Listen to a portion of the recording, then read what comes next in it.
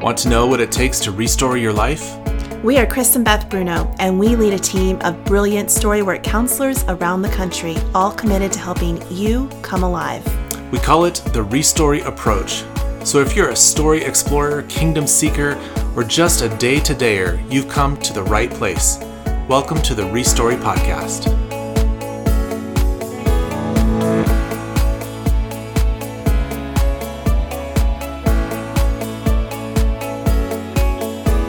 So as many of you know, Beth and I spent many years overseas, and we lived in the Middle East for a good portion of years where we were serving in Christian ministry. And Beth, I remember this one time where we were with our team in this part of the country that had very just ancient Christian roots in history. And there were caves with mosaics and paintings on the walls and all that. And we went to this one area with our staff team one day, and we hiked out into this one cave, which is kind of this underground cathedral space. And in that cave, we actually had communion together as a whole team, and erupted from our team, which was an international team, which with a common language was the local language of the country. But we were from 12 different countries and all that. And what erupted from the team was this moment of worship that just kind of came out.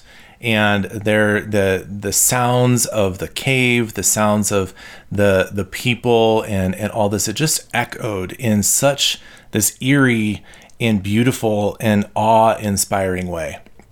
Do you remember that? Mm-hmm. Yeah, it was felt like a chant. And you know, some of our local staff were actually chanting, and it was dark. There was just one small beam of light coming in as we passed a loaf of bread around, and one pottery ceramic chalice full of wine. It was so holy. It was brilliant. It was so holy. And remembering that, I am aware, and we became more aware through our journey there, through that moment, but then also many other moments like that, of how ancient our faith is and how much of who we are as believers is rooted in this ancient history of believers across time. And one of the things that would often be chanted in places like that, and is often chanted in other places in English and many other languages, is this blessing that comes from Numbers chapter 6. And it's a very familiar blessing, and a lot of people don't know that it comes from Numbers, but it's called the Aaronic blessing from Aaron, Moses and his brother Aaron. And it was this command that God had given to Aaron and Moses to bless the Israelites with. And it's this beautiful phrase or phrasing that comes from this blessing that we now hold as somewhat of a chant, maybe as a benediction. There's many songs about it and all that. But I have found over the course of the last several years of doing this work, this Restory work, that our ancient faith actually informs the approach that we have here to our psychology, right? Our theology informs our psychology and not the other way around. And this blessing, as I spent more and more time in this blessing, I'm like, oh my gosh, it's so packed. I'll read it. Numbers chapter 6, verse 22. The Lord said to Moses, "Tell Aaron and his sons, this is how you are to bless the Israelites. Say to them, the Lord bless you and keep you. The Lord make his face shine on you and be gracious to you. The Lord turn his face toward you and give you peace. So they will put my name on the Israelites, and I will bless them." I'm sure you've heard that blessing in many other forms and places before, and the reality is that it is just full of so much goodness. And over the course of the next several weeks, we want to unpack that blessing to kind of see what God is actually saying in the blessing and how that informs the human experience of what we both need and want, and how his face actually changes who we are and how we experience him and other people. So this week, let's start with just the very beginning of that blessing and what it means to have your face. So in the blessing, it starts with the Lord bless you and keep you. And you hear in this it talks about his face. May his face shine upon you, turn his face towards you. It's fascinating now with our 21st century science that we can actually see how a child's brain develops in response to a face. And when we have a child who doesn't have a lot of exposure to another person's face, there's significant lack or kind of slower maturation or growth of their brain because they don't have a face. And I love, even in this blessing, that God is talking about he will give us his face. That there's something about his face that grows something in us, that we respond to, that we look for, that it's not just about his laws or his decrees or his rules and regulations. It's not even about that. It's far more about this relational field that happens between us and God when we have his face and he has ours. And I love that this is like embedded right here in the scriptures, that it's all about the face of God. And I think we all know on the inside, in some ways a spoken place, but in many other ways an unspoken place, what it feels like to have someone's face or to not have someone's face. And when we don't have someone's face, there's this increasing feeling of like, I am alone, I am unseen, I am unwanted, I am unpursued, whatever that is, that there's something about the face that says when it's turned towards us, when we have someone's face, there's an acknowledgement of our value, there's an acknowledgement of our humanity. We are more than just an it in this world, just an object. There's something about us that is worth giving our face to, and God's receiving God's face in that place. So what does that actually look like? I mean, let's talk about what that looked like for God the Father to give his face to his children, the Israelites. Let's talk about what that looks like for us to give our face to the people in our life.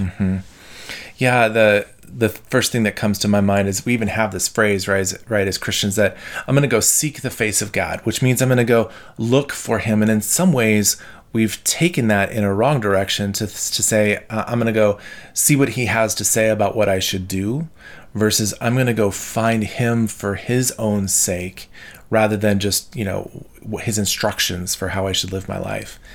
What it means for us to have God's face is that it really even starts here in this blessing. Again, the Lord bless you. There is something about a blessing that is a covering over you, that to bless someone is actually to acknowledge, like I just said, their value and their worth. You are worth something to me. And so for God to turn his face means that they experience something of him, his presence, obviously God doesn't have an actual physical face other than in the face of Jesus, but they experience his presence, they experience his love, they experience his delight, they experience something of their awareness of his surrounding them and being with them in the midst of their journey through this life. That's what it means to experience God's face. And in the same way, as I just said, like, babies are born looking for faces. Babies are born looking for, who am I?